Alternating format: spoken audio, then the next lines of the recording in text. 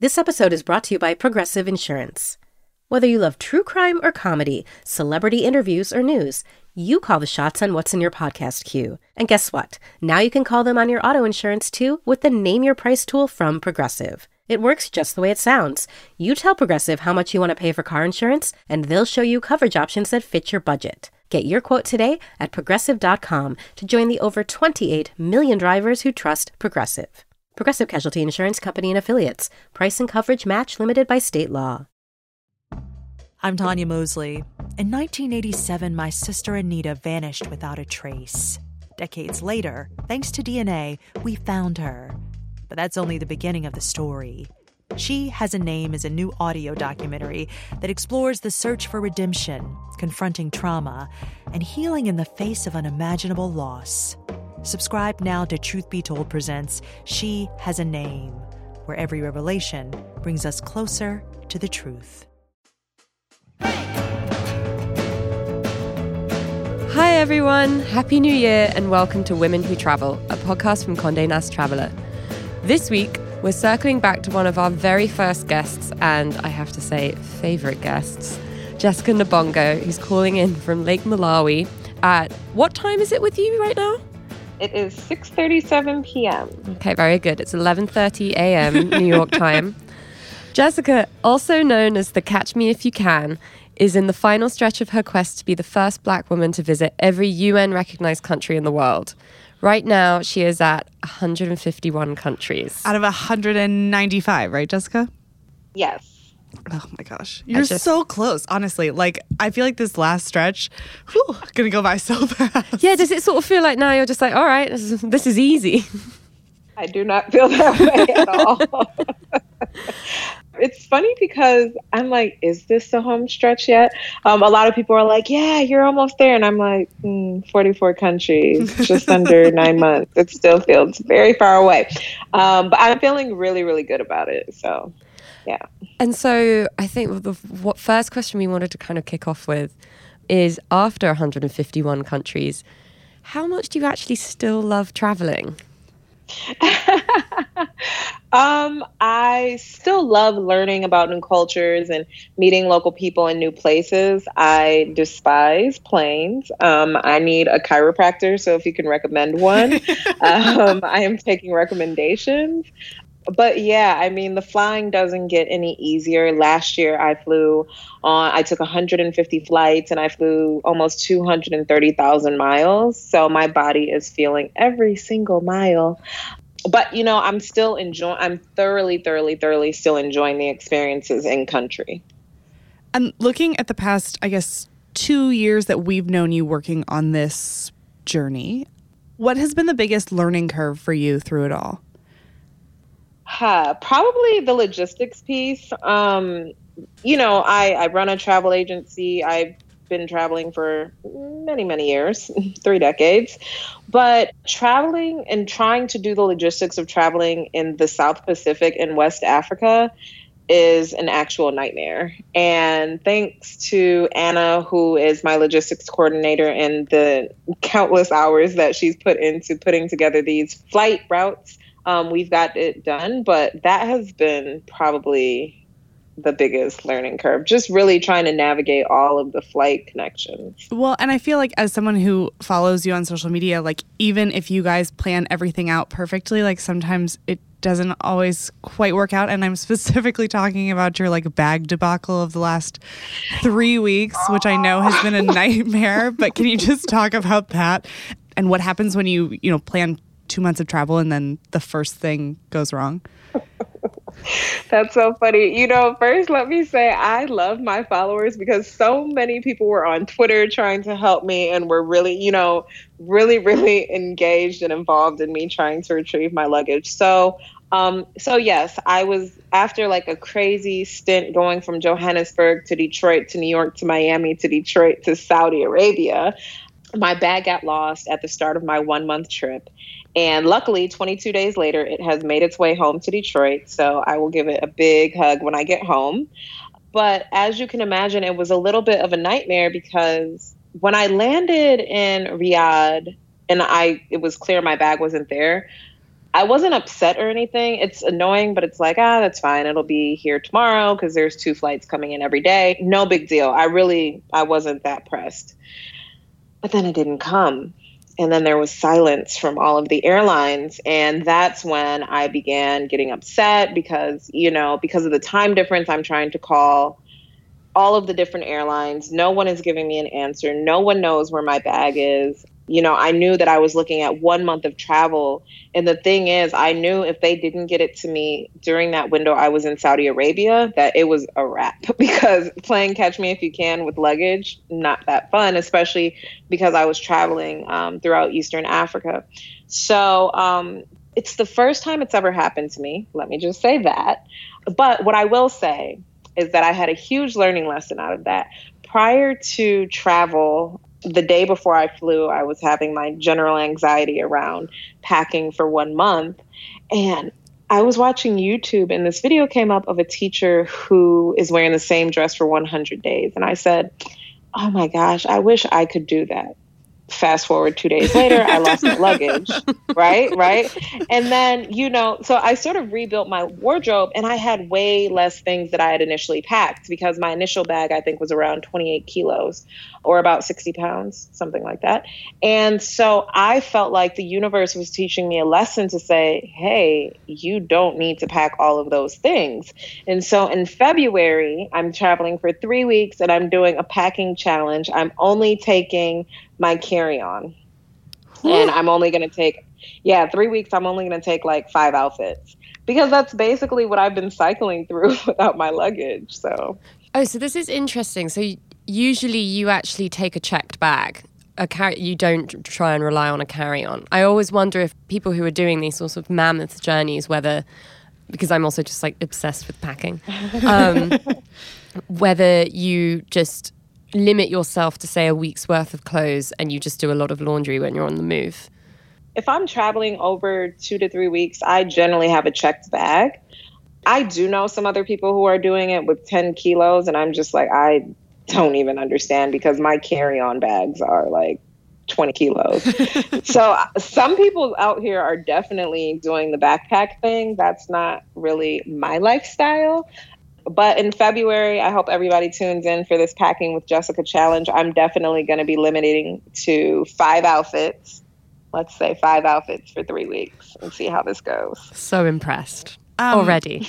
No, and I think it's been really great to watch your journey, because you're super upfront on social media, especially on Instagram stories, about how difficult this is. And even when it's losing your bag, I think the budgeting part of it has been really interesting for me to watch, because this isn't like some grand sponsored tour of the world. And I would just love to hear about how that budgeting is working. I know that followers have invested in your trip, and how that logistics works. Yeah. So one of the top questions I get is, how are you paying for this? Which is also one of my least favorite questions, because I do find it invasive. But everyone assumes that it is a sponsored trip. This is not sponsored in any way. I run my travel agency, so I get income there. People, as you mentioned, have been so generous and have donated to the cause. I think at this point, over 400 people have donated to the journey. So the community has been so supportive. I have a couple sponsors on board. Google Pixel has come on in such a major way, which has been incredible. I work with hotel partners. So I would say at this point, about 70% of my hotels are comped, which is amazing. So it's mostly that right now I'm on the hook for flights and ground transportation and meals, which comes out to be a lot. So last year I spent $19,688.27 on flights and 449,000 miles, which is a lot. And so obviously with miles, I'm able to keep the cost down, because the 449,000 miles is probably worth around 15 to 20,000 in itself. So that's, between donations, the few sponsors that I have, and using miles and just using other earned income, that's how I'm doing it. I'm strapped for cash all the time. So I'm always like, do I need to pay $10 for that? Can I get it cheaper? And so you said the total cost of flights for last year was around $19,000. Yes. How many countries did you visit last year? Last year, I visited 65 countries, of which I believe 58 were new. So, all right, my maths is very terrible, but breaking that down, that makes me think that actually $19,000 isn't crazy for that number of countries. Yes, you sound like my friend Robert, who was saying the same thing. Yeah, of course. So the 449,000 miles/points, I think that has to come into the equation as well, because that's like from my spending. So, I've mentioned before, I mostly use credit cards so that I have points. So that 449,000 represents another $15,000 to $20,000 from like everyday spending so I feel like that has to be factored in as well. But yes, we are very adept at finding cheap flights. I'm very good at collecting all of my miles. So I'm definitely able to keep the actual cash money spending down, using a lot of tips and tricks that I've developed over the years. In talking about those countries that you visited last year, is there anywhere that you wish you had spent more or even less time visiting? Ooh, that's a good question. So I really, really, really wish I was able to spend more time in Jordan. I was there for 6 days. I could have stayed for 2 months. It was definitely one of my favorite trips from last year, like hands down. And where I could have spent less time, oh, you know what? Honestly, there wasn't anywhere that I went last year where I felt like, I want to go home now. I didn't feel that way anywhere, actually. Luckily. What was it about Jordan that kind of captured your heart so much? Oh my gosh. So Jordanian people are just super, super warm and open and welcoming. I love Middle Eastern hospitality. And there they actually drink alcohol. They actually produce great wine as well. So that's a plus. But Petra is phenomenal. And Wadi Rum, which is a desert south of Petra, it's otherworldly. So there's just the landscapes in Jordan are so varied. You also have the Dead Sea. You have the Red Sea. You can go snorkeling or diving. You can hike through Petra. You can do the desert. You can also hang out in Amman, which is a really cool city and has a really fun nightlife. So it's just Jordan for me. It's just all encompassing with great people, great food, and great options for adventure. So you mentioned nightlife, and you've come on the podcast before to talk about solo travel and the highs and the lows of that. Mm-hmm. When you land somewhere that you don't know and you don't necessarily have any contacts on the ground, how do you get to experience that nightlife? How do you kind of amp yourself up to experience it alone or to meet new people? So, you know what? Honestly, I'm super lucky. And because of my network from doing grad school in London, my network from friends in the US, and my platform, there hasn't been a situation in the last year, I would say, where I didn't know someone in a country. And the best part about being connected with people before I get there is that when I land, for some reason, they usually don't feel like strangers. So, for example, I was just in Somaliland and had a ball with people who I just met. But as soon as we met, we just rolled with it and had so much fun. And it was like a group of friends who'd known each other for 10 years. So I feel like even though so much of the travel that I'm doing now is solo, I've been very, very fortunate to be able to hook up with local people immediately. So on my Instagram, before I travel to any country, I put up a little message saying where I'm going and having people connect me. And that really has made it super easy for me to connect with people. Because I will say, for solo travel, especially if you're kind of starting out, it can be difficult to get out. And especially if you're doing nightlife, it can be odd. You know, you're like standing in a corner with your gin and tonic, kind of looking around, feeling a little bit awkward. And in those instances, I think for new solo travelers, I highly suggest hostels.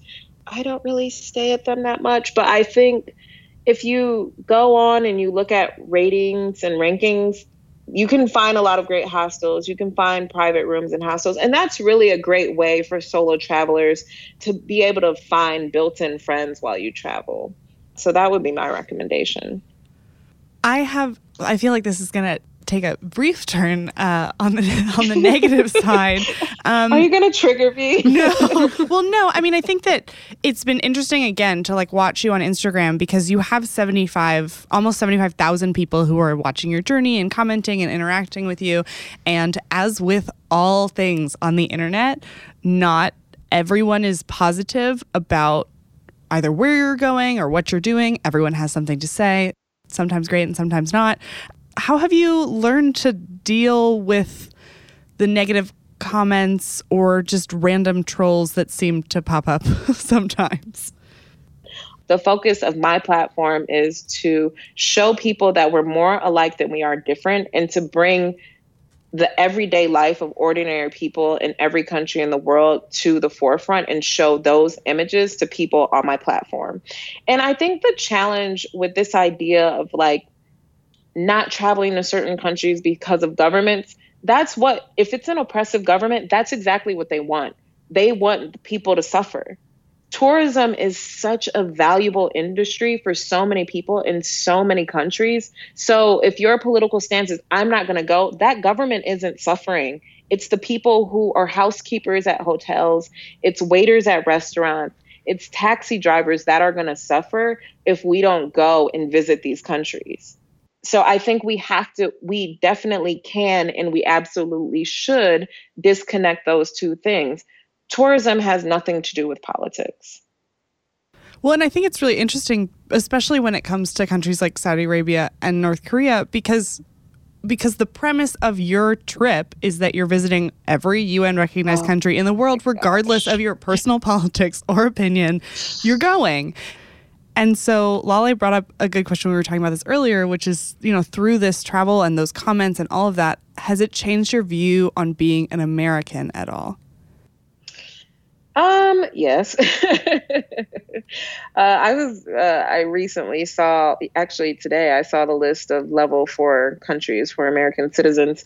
But what I will say is before this journey, right, I lived abroad for 7 years. I did a master's in international development at the London School of Economics. So I already had a worldview, and my family is Ugandan, and I'd already traveled extensively outside of the US. So I already had a greater understanding of the world that isn't tainted by American propaganda.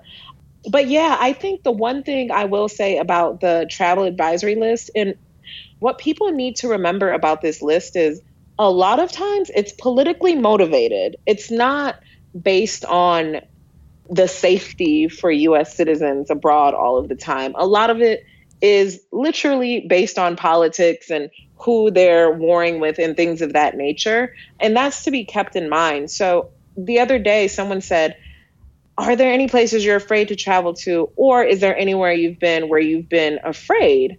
And I'm like, no, because I'm not afraid of the big bad wolf that the US is painting this picture of that exists in all of these countries, because the big bad wolf isn't there.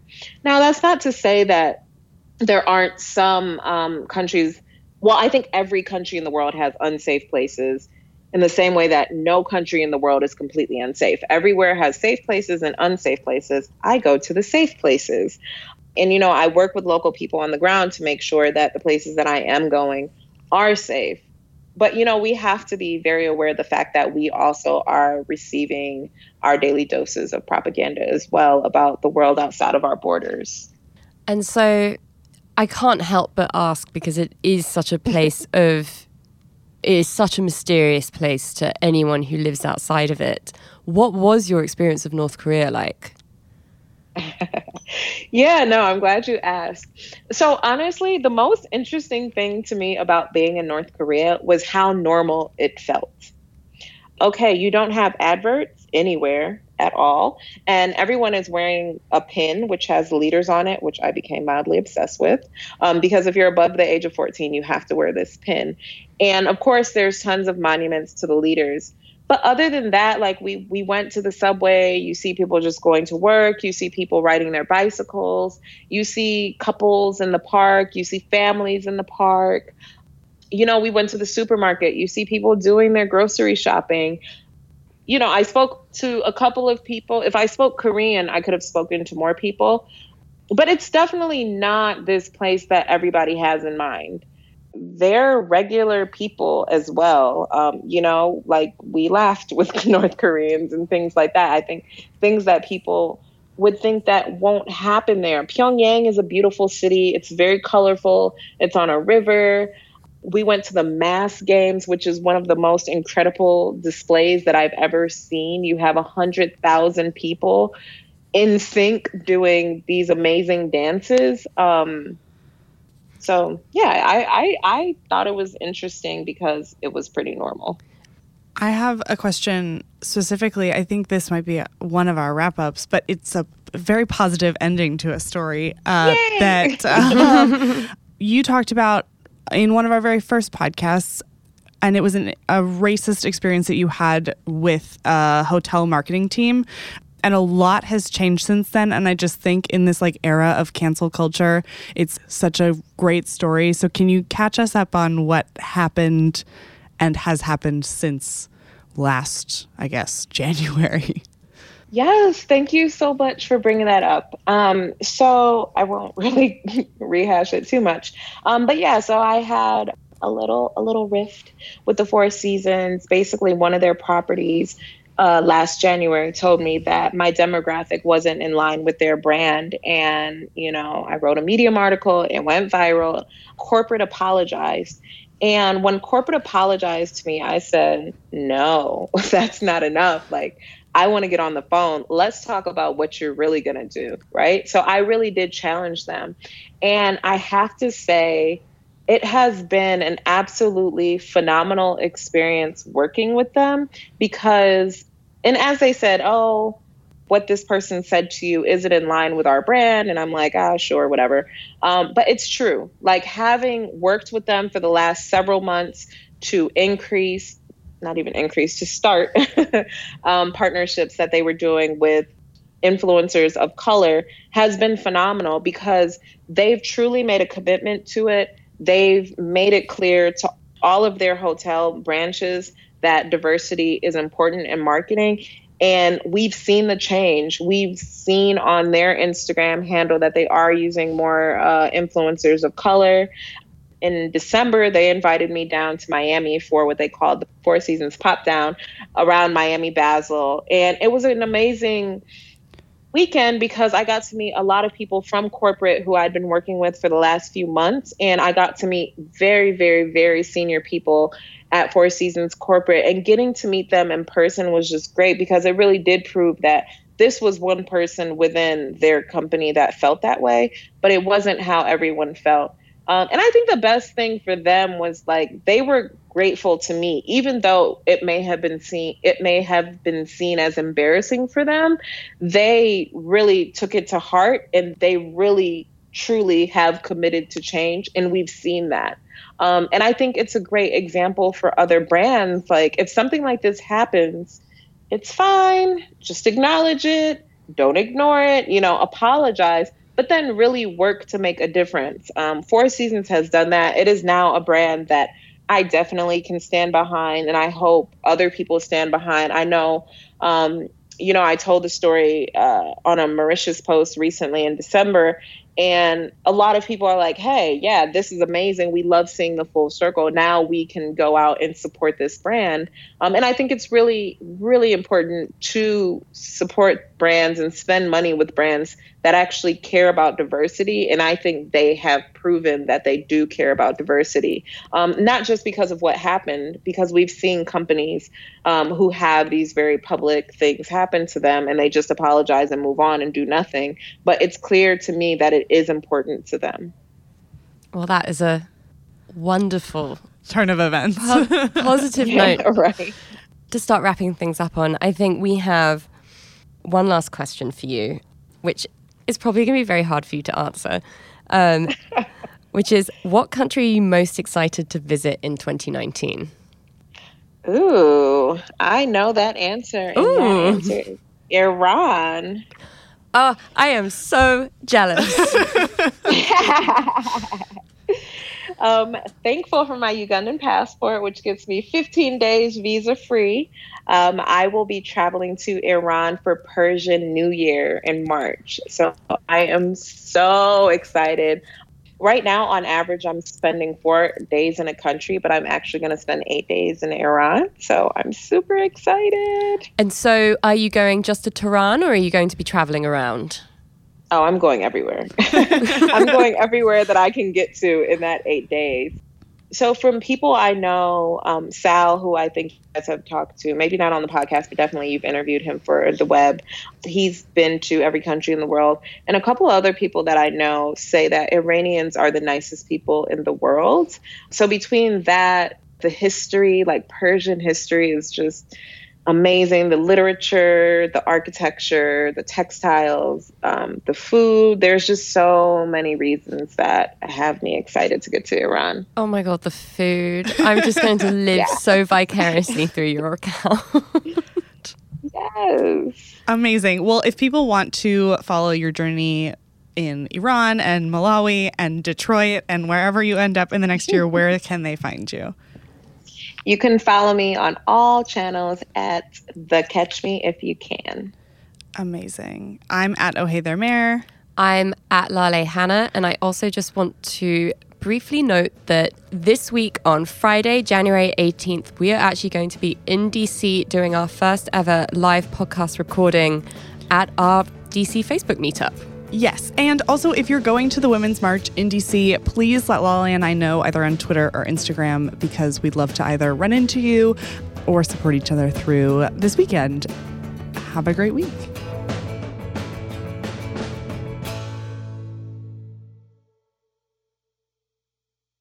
Are you ever minding your own business when you start to wonder, how do killer whales work? Who are Hollywood's paparazzi? Did British sailors get it on in the 1800s with each other? I'm Jonathan Van Ness, and every week on Getting Curious, I sit down for a gorgeous conversation with a brilliant expert to learn all about something that makes me curious. Honey, we explore everything around here with scientists, historians, activists, entertainers, and other brilliant guest experts. You can join me every Wednesday for an all-new topic with an all-new expert on Getting Curious. Listen to Getting Curious wherever you get your podcasts.